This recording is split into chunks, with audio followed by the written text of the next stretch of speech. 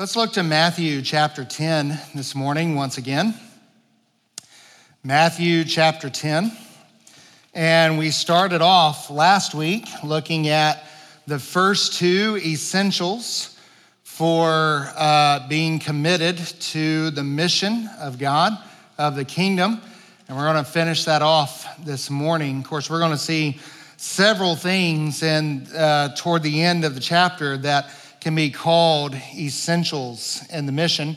So there's nothing really exclusive about these four. They're just kind of umbrellas that we're looking at. And so I heard, sometimes I get videos sent to me from different preachers and different ones in the community, and because they know that I'm just so outspoken against the Word of Faith movement and the name it and claim it gospel. And I imagine sometimes you guys get tired of hearing me talk about it, but that's just a real concern on my heart. And someone sent me a video this week of a preacher. I use that term lightly, but in Colorado Springs. He's actually just north of Colorado Springs in Woodland Park, Colorado. And he was giving a speech about how he really didn't care if you give or not, because he has plenty of money. He figured out his needs equal to about 24 hours a day, 365 days a week. He needs at a minimum $11,000 per hour every hour of the week to meet his needs. And apparently that was not enough, because he joyously and giddily told the story of a widow or a woman who had come from a mental health institution, and she literally, all she had was like $78, and he told her to give it all to him. And then he justified that by saying that so many people in the church kind of jumped in and helped her kind of get back on her feet. I'm thinking all those people knew you just fleeced her. But that's beyond the point. I won't mention names, but his initials are Andrew Womack. And so unfortunately, so much of that is on the television today that it can make it a little awkward for the church to honestly talk about money. It really can make it a little awkward, because there's such an emphasis on it on their end for nefarious means, that when we talk about the true purpose of money and we talk about the true purpose of giving and all of those things, we often kind of feel like we have to trip over our words. But Jesus is going to talk about the place of money in the mission today. That's just one thing of several he's going to talk about. And we've got to look at this and we've got to ask, okay, what place does that have in the mission? And we're going to see that in the first essential that he mentions this morning. So again, just like last week, beloved, my purpose is that we would be, as a church, committed to the mission that God has called us to. As disciples, we would be committed to the mission that he gave, just as I prayed in my pastoral prayer this morning for us, that he would give us a holy zeal for the mission and for the lost in our community. And so there are some other essentials we're going to see. But let's go ahead, and I'm going to just go ahead and have you remain seated. It's a longer text. I'm going to read the whole text again, because I do want to give due attention to the context of God's word. I know we're hungry. I know there's potatoes back there. So I am keeping that in mind. So, but verses 5 through 15 of chapter 10. He says, and the 12 Jesus sent out, instructing them, go nowhere among the Gentiles and enter no town of the Samaritans, but go rather to the lost sheep of the house of Israel, and proclaim as you go, saying, the kingdom of heaven is at hand. Heal the sick, raise the dead, cleanse lepers, cast out demons. Now, that's where we stopped last week. So let's continue on. In the middle of verse 8, you received without paying, give without pay. Acquire no gold or silver or copper for your belts, no bag for your journey, or 2 tunics or sandals or a staff, for the laborer deserves his food. In whatever town or village you enter, find out who is worthy in it and stay there until you depart. And as you enter the house, greet it. And if the house is worthy, let your peace come upon it. But if it is not worthy, let your peace return to you. And if anyone will not receive you or listen to your words, shake off the dust from your feet when you leave that town or house. Truly I say to you, it will be more bearable on the day of judgment for the land of Sodom and Gomorrah than for that town. As we saw last week, that when we talk about the mission, he is sending out his 12. He called the church. He told the apostles to pray in chapter 9, verses 36 and 37, to pray for laborers. The harvest is truly plentiful, but the laborers are few. Pray that the Lord of the harvest will send out laborers. And Jesus answers that prayer in the church. We see the church in miniature being organized. We see the calling of the apostles in chapter 10, verses 1 through 4. And now he is giving them kind of the bare essentials of the mission. He is sending them out on kind of a trial run. And that's something you need to keep in mind, is that these verses are highly contextual. And yet, so there's a couple things in here that we don't necessarily follow to the word, but there are principles that we pull out of these things that later revelation in the scriptures are going to inform how we obey the principles behind these commands. And so that's the direction that we're taking with this. And last week we saw that the number one essential that we must do is that we must proclaim the kingdom. Obviously, we do that through the bringing in of converts. We make disciples as well. And so proclaiming the kingdom is more than just shooting for conversion, but we are looking to make disciples, to teach them kingdom living. And that the other essentials we see are adorning that proclamation, that we practice mercy. And we saw that last week. And if you want to know more about that, just for sake of time, I won't take time to review it. Just go back and listen to the sermon online. But this morning, we're going to see the two last ones, 4 essentials of being on mission for the kingdom. We saw proclaiming the kingdom. We also saw practicing mercy. And now we're going to see in the second part of verse 8 and following, we need to prioritize the kingdom. We need to prioritize the kingdom. And then we're also going to see at the end that we need to persevere in ministry. And so let's look at prioritizing this morning. We need to prioritize. He begins in the second part of verse 8, you received without praying, freely you have received. And so freely give, freely give. So he's moving these commands. He's been telling them what to do, but now he is kind of making a transition to where this is not what we are to do, but these are really kind of motivations that we are to follow. So he's moving from instructions really to motivation type instructions. And the first thing he tells them, he reminds them of this very important principle that you disciples, these 12, you have received the kingdom freely. Therefore, when you offer the kingdom, you are to offer it without price. You are to offer it freely. Freely you have received, freely give. We have to remember this. Beloved, we receive the kingdom as a free gift. This is one of the most fundamental motivations of legitimate gospel ministry, that God has done so much for us and he has done it for free. It is absolutely, completely 100% of grace. Grace alone through faith alone. There is no merit that we must earn. There is nothing that we have done, but Christ has done it freely. And through that motivation, then we go out and we offer the kingdom to the world freely.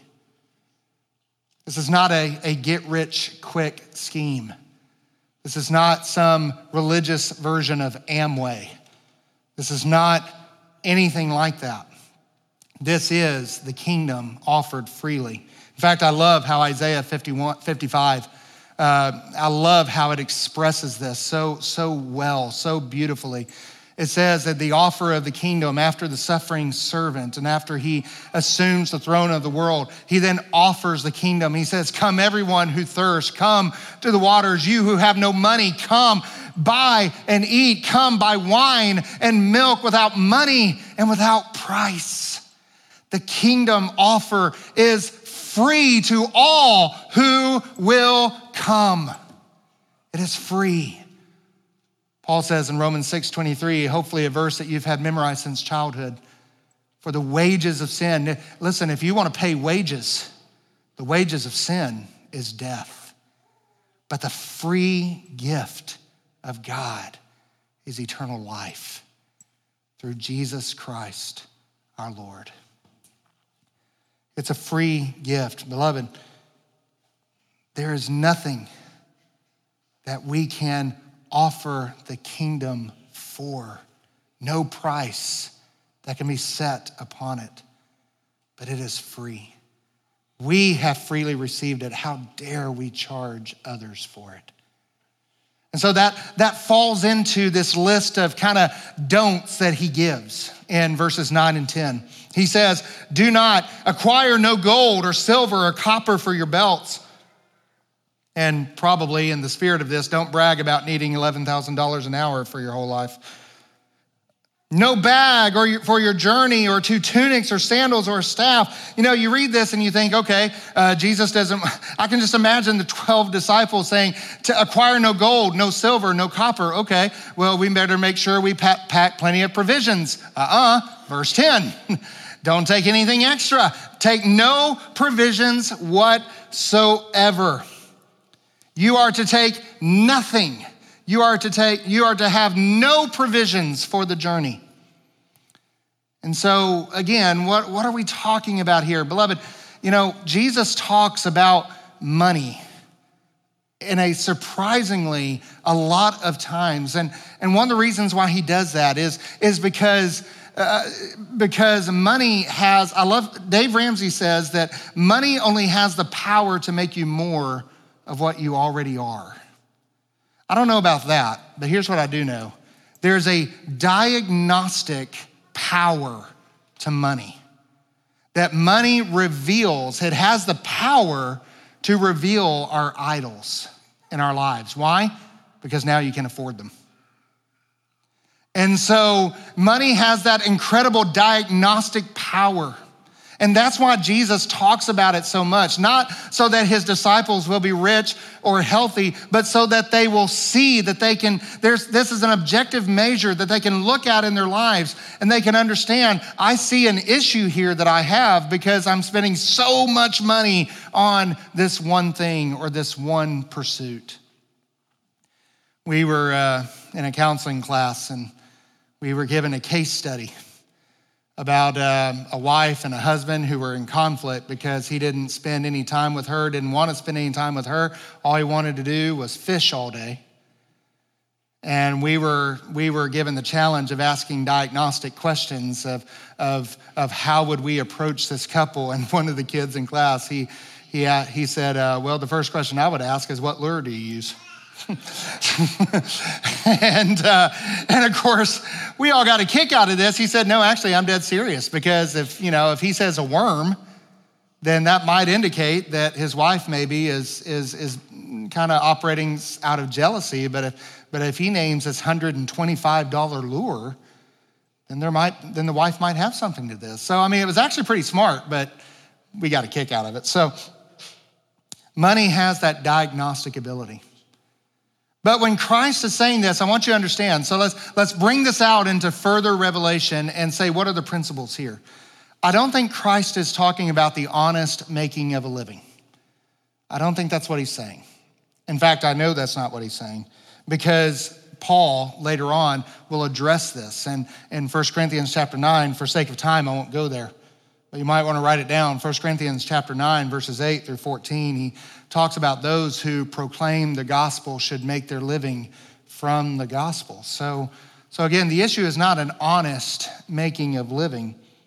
And it's not even not talking about the wise saving for the future. Even Jesus later on is going to talk about counting cost, and the Proverbs extol the wisdom of saving up for rainy days and saving for the future, and we would say retirement today and life insurance and things like that. He's not saying that we shouldn't be doing all of those things, but he is saying, and there are multiple warnings in Scripture of those who use the ministry, those who use the church, and even the gospel itself as a means for personal gain. And that's what he is warning against. Paul, once again, says in 1 Timothy chapter 6, verse 5, through this whole list of those who are divisive and those who need to be disciplined in the church and how we are to watch out for them, one of the things he says at the very end, kind of a summing up of their attributes, he says that they imagine that godliness is a means of gain. And so we see that. In 2 Corinthians chapter 2, verse 17, Paul has to defend himself. He says, and I love how the Christian Standard Bible words this. He says, for we do not market the word of God for profit like so many. There was a big problem with that in the first century. And the disciples and the apostles had to defend themselves against that mentality, against that accusation. And that's what Paul is doing here. Listen, if you're here this morning and you are an unbeliever, if you are skeptical, I just want to talk to you for a minute, beloved. We are aware of these hucksters on TV and what a bad name that they give to the church, doing all that they do in the name of money.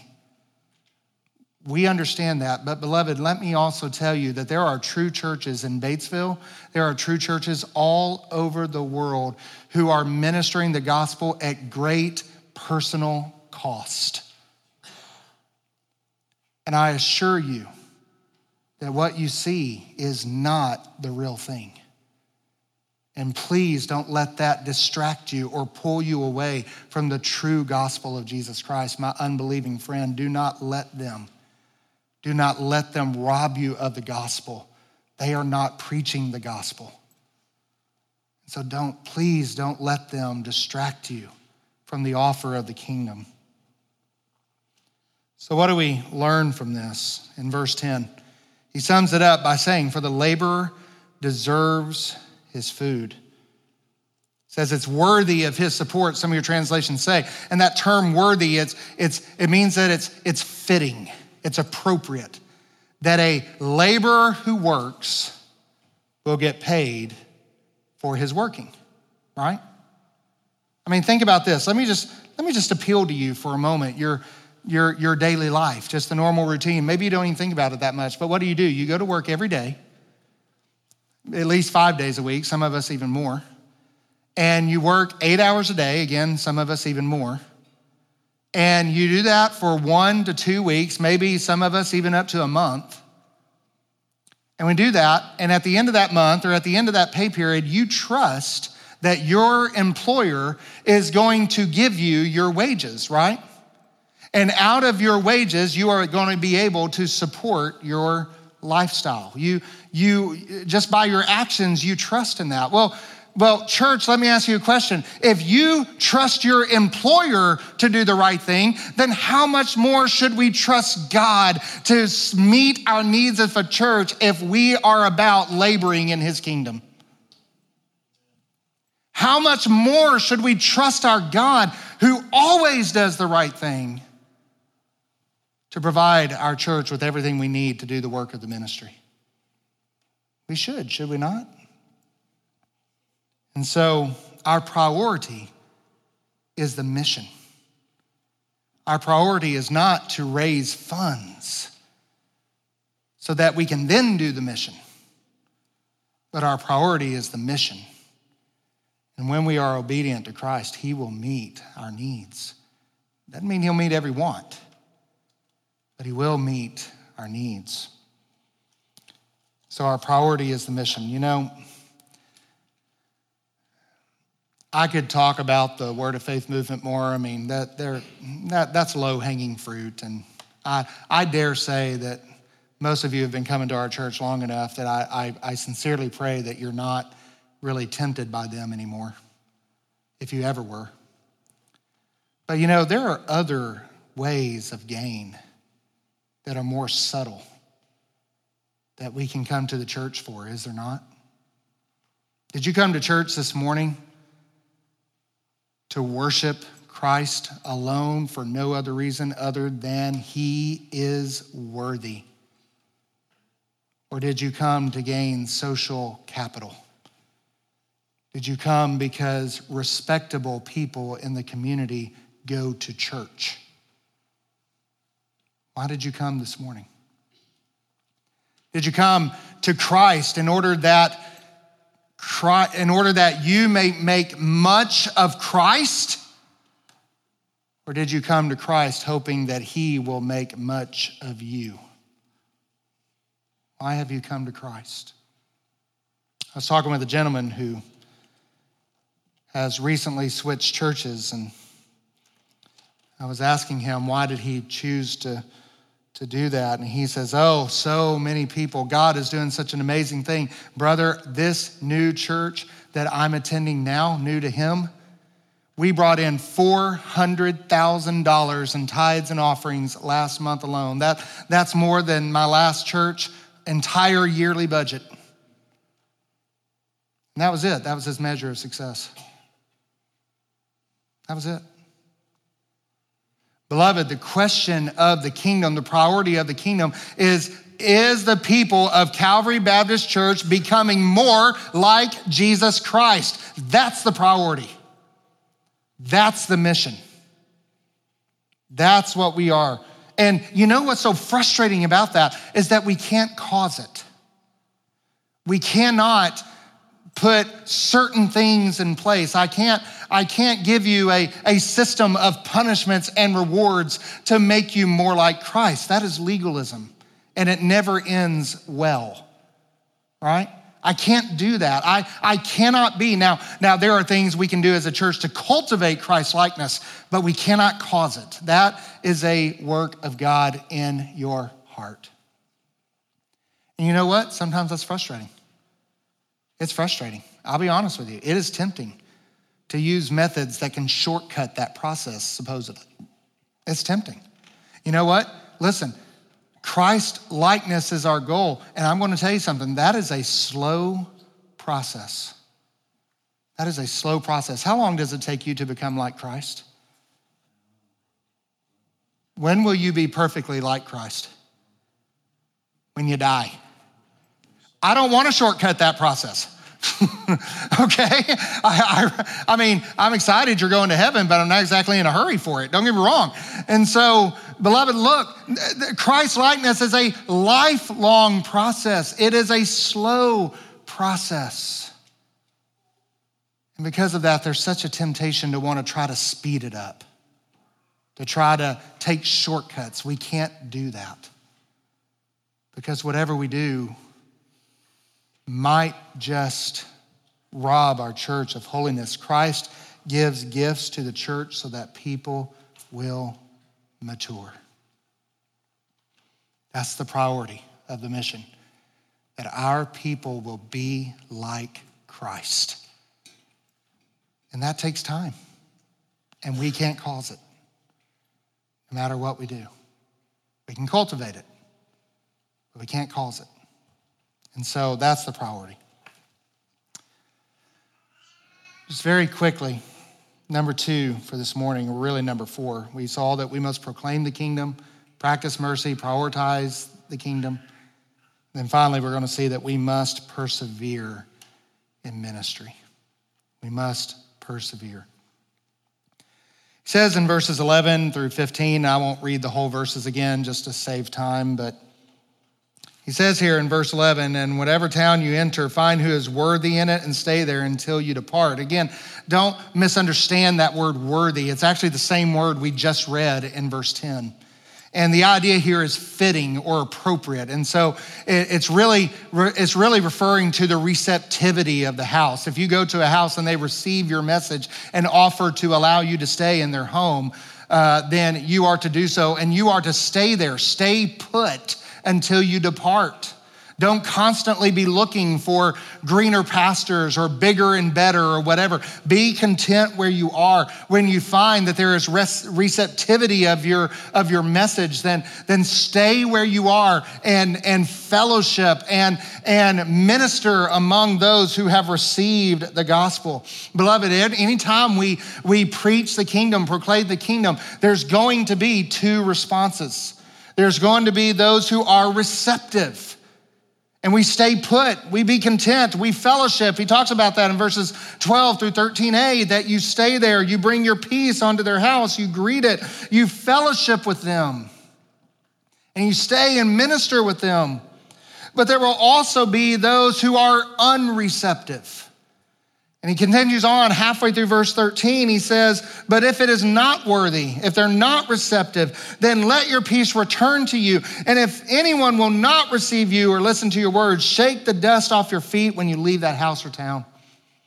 In other words, you are to remove your fellowship. You are to leave that place and leave them to their own judgment. In fact, there's a physical sign that the disciples are to do, and that is they're to take their sandals off their feet and shake the dust off their house as they leave, as a sign of judgment. That was a symbolic action that the Jews would do anytime they left any kind of Gentile land, especially the Samaritans. Whenever they would come out, they would take their shoes off and shake the dust off their sandals. That was a way of saying that these people are unclean and they are outside of the covenant of God.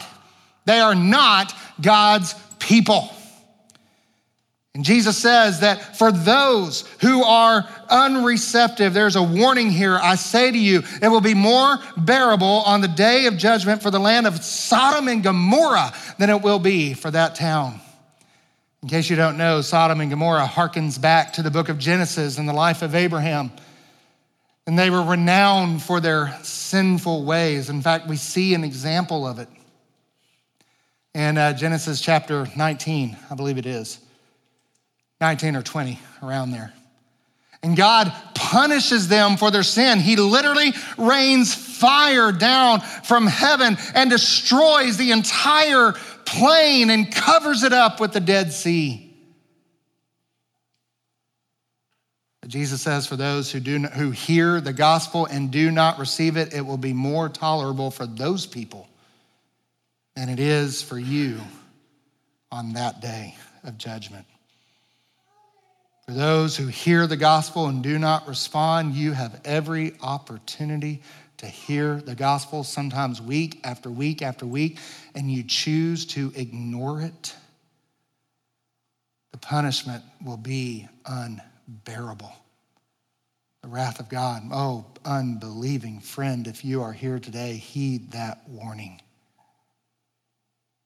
Because that punishment will be eternal. You will die in your sin. You will suffer, always dying, never dead. Eternal judgment facing the wrath of God. When there was one who hung on the cross and faced that wrath for you so that you would not have to, how much more unbearable will it be for all eternity facing this wrath, knowing that there was someone who offered to take your place and you said no? How much unbearable will it be for you, knowing you had every opportunity in the world to hear and respond to the gospel, and you said, I'm going to go my own way. It's terrible. A very famous biblical pastor, I don't talk about those too often, do I? A very famous pastor who's actually very, very biblical. He took a church in a southern state, not too far from here in the scheme of things. It's pretty far, but not too far from here. And that church was just completely unreceptive. They gave him such a hard time, just rejected everything. And by the way, just because a church doesn't agree with a pastor, that doesn't mean that you're out of the will of God. That just means there's collective wisdom in the body. That's all that means. But in this case, everything the pastor said, they would just attack him. And he was preaching through the book of Romans. And one Sunday, one of the church leaders came in and sat down with him. And he said, if you know what's good for you, you will not preach these next verses, or you will be sorry. So not only did he do that, he did a 3-part series on those next passage of verses. But it was so bad. He was there for 3 years, and finally they rose up against him, and they threw him out of the pulpit. In fact, they didn't even give him a chance. That Wednesday night, he had to call his son, and his son came to the church, and they had to unpack his office that night and leave. And as the son was driving him out of the parking lot, he told his son, stay here, park here for a second, stop here. And he got out of the car, and the church had kind of assembled and was watching him drive off. He got out of the car, he took his shoes off and rose them up, and he shook them together as a sign against them. You know, going through that kind of hardship, it would have been easy for him to give up. It would have been easy for him to just stop and go do something else, sell insurance or something, you know. But he didn't. That was years ago, decades ago even. He's still in the ministry today, still writing books, still faithfully serving the Lord. He persevered. And beloved, listen, when we go and preach the message, there's going to be times of receptivity where we see amazing fruits, and we're so thankful for those times, amen? But there's also going to be times when it feels like we're just spinning our wheels, that there's going to be seasons of unreceptivity. And what do we do when those seasons come? Do we try to reevaluate? And those are the times that it's going to be tempting to try to jump into shortcuts and stuff like that. What do? We persevere. We persevere. That doesn't mean that we can't find more excellent ways to be faithful or better ways, more excellent ways to do things, but we persevere in biblical ministry. We don't shortcut the gospel or make it more user-friendly or whatever it is that we try to do to garner baptisms and numbers and money. We don't do those things. We persevere in the ministry of the word. Listen, Isaiah understands where we are at this time. I'm not saying we're here, don't get me wrong, but Isaiah understands these times of unreceptivity. In chapter 49, God was giving him something to say to the people. And Isaiah says in chapter 49, verse 4, he says, but I said, I have toiled in vain. I'm just spinning my wheels. What's the point, God? You ever feel like that? He says, I have spent my might for nothing and vanity. But then what does he remind himself? Yet surely the justice due to me is with Yahweh, and my reward with my God. That's what we remember in the times that the ministry seems to be drying up. That's what we remember in the times that the rivers seem to be getting low and turning into ditches. That's what we have to remember, that we persevere. Why? Because our reward is with God, and he rewards those who are faithful. Not effective, faithful. Not successful in the business world, faithful. And that's how we persevere. Don't lose heart. Don't lose sight of the mission. Galatians chapter 6, verse 9, Paul says, do not lose heart in doing good, for in due time we will reap if we do not grow weary. Oh, Calvary Baptist Church, do not grow weary. Do not grow weary. There's an ebb and flow to ministry, beloved. And that's okay. That's okay.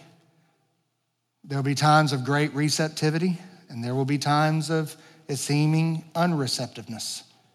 What do? No matter what it is, no matter what time we're in, we persevere. We persevere. In the good times, don't be tempted to think it's us.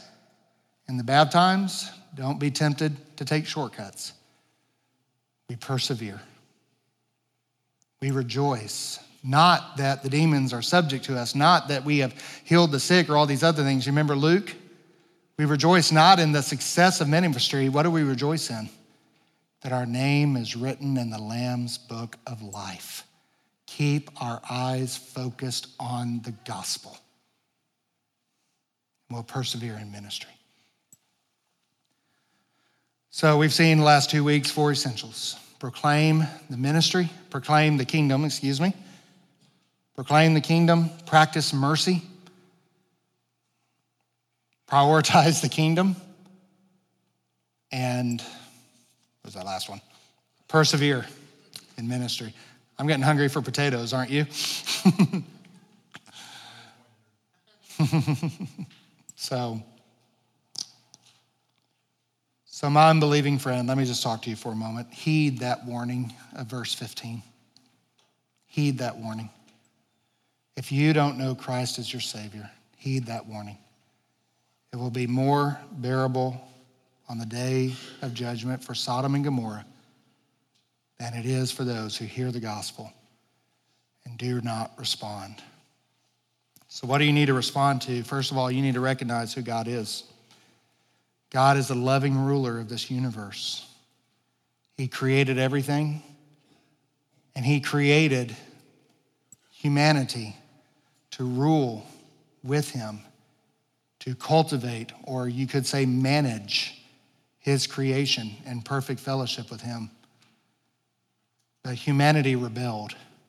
We decided we don't want God to be king. We took the crown off of his head and we tried to put it on our head. And that's what the Bible calls sin. We have rebelled against our king, against our ruler, and we've tried to rule society, rule the world, and rule our lives ourselves. And the problem with that is that we make a mess of things. We ruin society, we ruin our lives, we ruin our families. And what's more is that God's not going to let us stay in our rebellion forever. But there is coming a day of judgment, where he will punish those who have committed high treason against him. The punishment for sin is hell, death, and judgment. And that sounds harsh, and it is harsh. Make no mistake, it is harsh. But because God loved us so much, he made another way. And he sent his only Son, Jesus Christ, who is fully God and yet fully man. And he lived perfectly under God's rule for 33 years, never sinning, never disobeying him, always following his rules, his commands, his laws. And then he went to the cross and died so that we can be forgiven of our rebellion. And that's not all. On the third day, he rose from the grave, and he is now ascended to the right hand of the Father. And God has made him the new king of the world. And he offers forgiveness of sins, so no more judgment. And he offers new life in him through his resurrection, so no more death. So how do you respond to this? Quite simply, you submit to Christ as your new king. You take the little puny crown off of your head and you bow down to the one who has the crown on his head. We call that repentance. We turn from sin and self-rule, and we place our faith in Christ alone for forgiveness of sin and new life. And if you're here this morning and you need to respond to Christ, that's how you do it. You repent and turn from your sins, and you place your faith in Christ alone for salvation. And what do you do to express that faith? Well, the Bible says you get baptized. And how can we do that? If you're placing your faith in Jesus Christ this morning, I want to talk to you. I want to come down. Maybe you have questions. I want to talk to you some more. And we will help you know how you can know Jesus Christ as your Savior. Will you come this morning before it's too late? Will you eat of the bread of life and not just potatoes that'll be gone by Super Bowl? Will you take Christ in by faith alone? Our Father, if there's one here this morning who does not know you as Savior, I pray they will heed the warning. I pray that their hearts are being turned even now, that they are coming to you to place their faith in you and you alone. And Lord, if they still have questions, I pray that they would not be shy, that maybe they want to come to me, or maybe they want to come to someone in this church, one of our men, one of our women, and they just want to ask questions, Lord, I pray that you would move them to respond. And Father, I pray you'd make this conviction so strong that they can't even enjoy their afternoon meal until they get this right. Lord, whatever the need is. Maybe there are those here this morning who have prioritized the wrong things, not your kingdom. Maybe they're here for other reasons other than the fact that you and you alone are worthy of worship. Maybe they're here this morning and they have set their hearts on other things. Lord, reveal us this morning. Lay us bare before you. Break us so that then only you can put us back together. Lord, wrestle with our hearts and win so that we may glorify you. I want to ask you to stand, and if you're here this morning and you have a need, I pray that you would come. Maybe you don't want to come down the front to me. Maybe you want to talk to one of our men, one of our ladies who can show you the way to Christ. Maybe you're here this morning and you want to pray with someone. Maybe it doesn't have to be me. It can be any one of our members. We're all ministers in this church, and maybe it can be one of them. Lord, whatever your need is, we invite you to take whatever steps the Lord may be leading you to do as we sing together.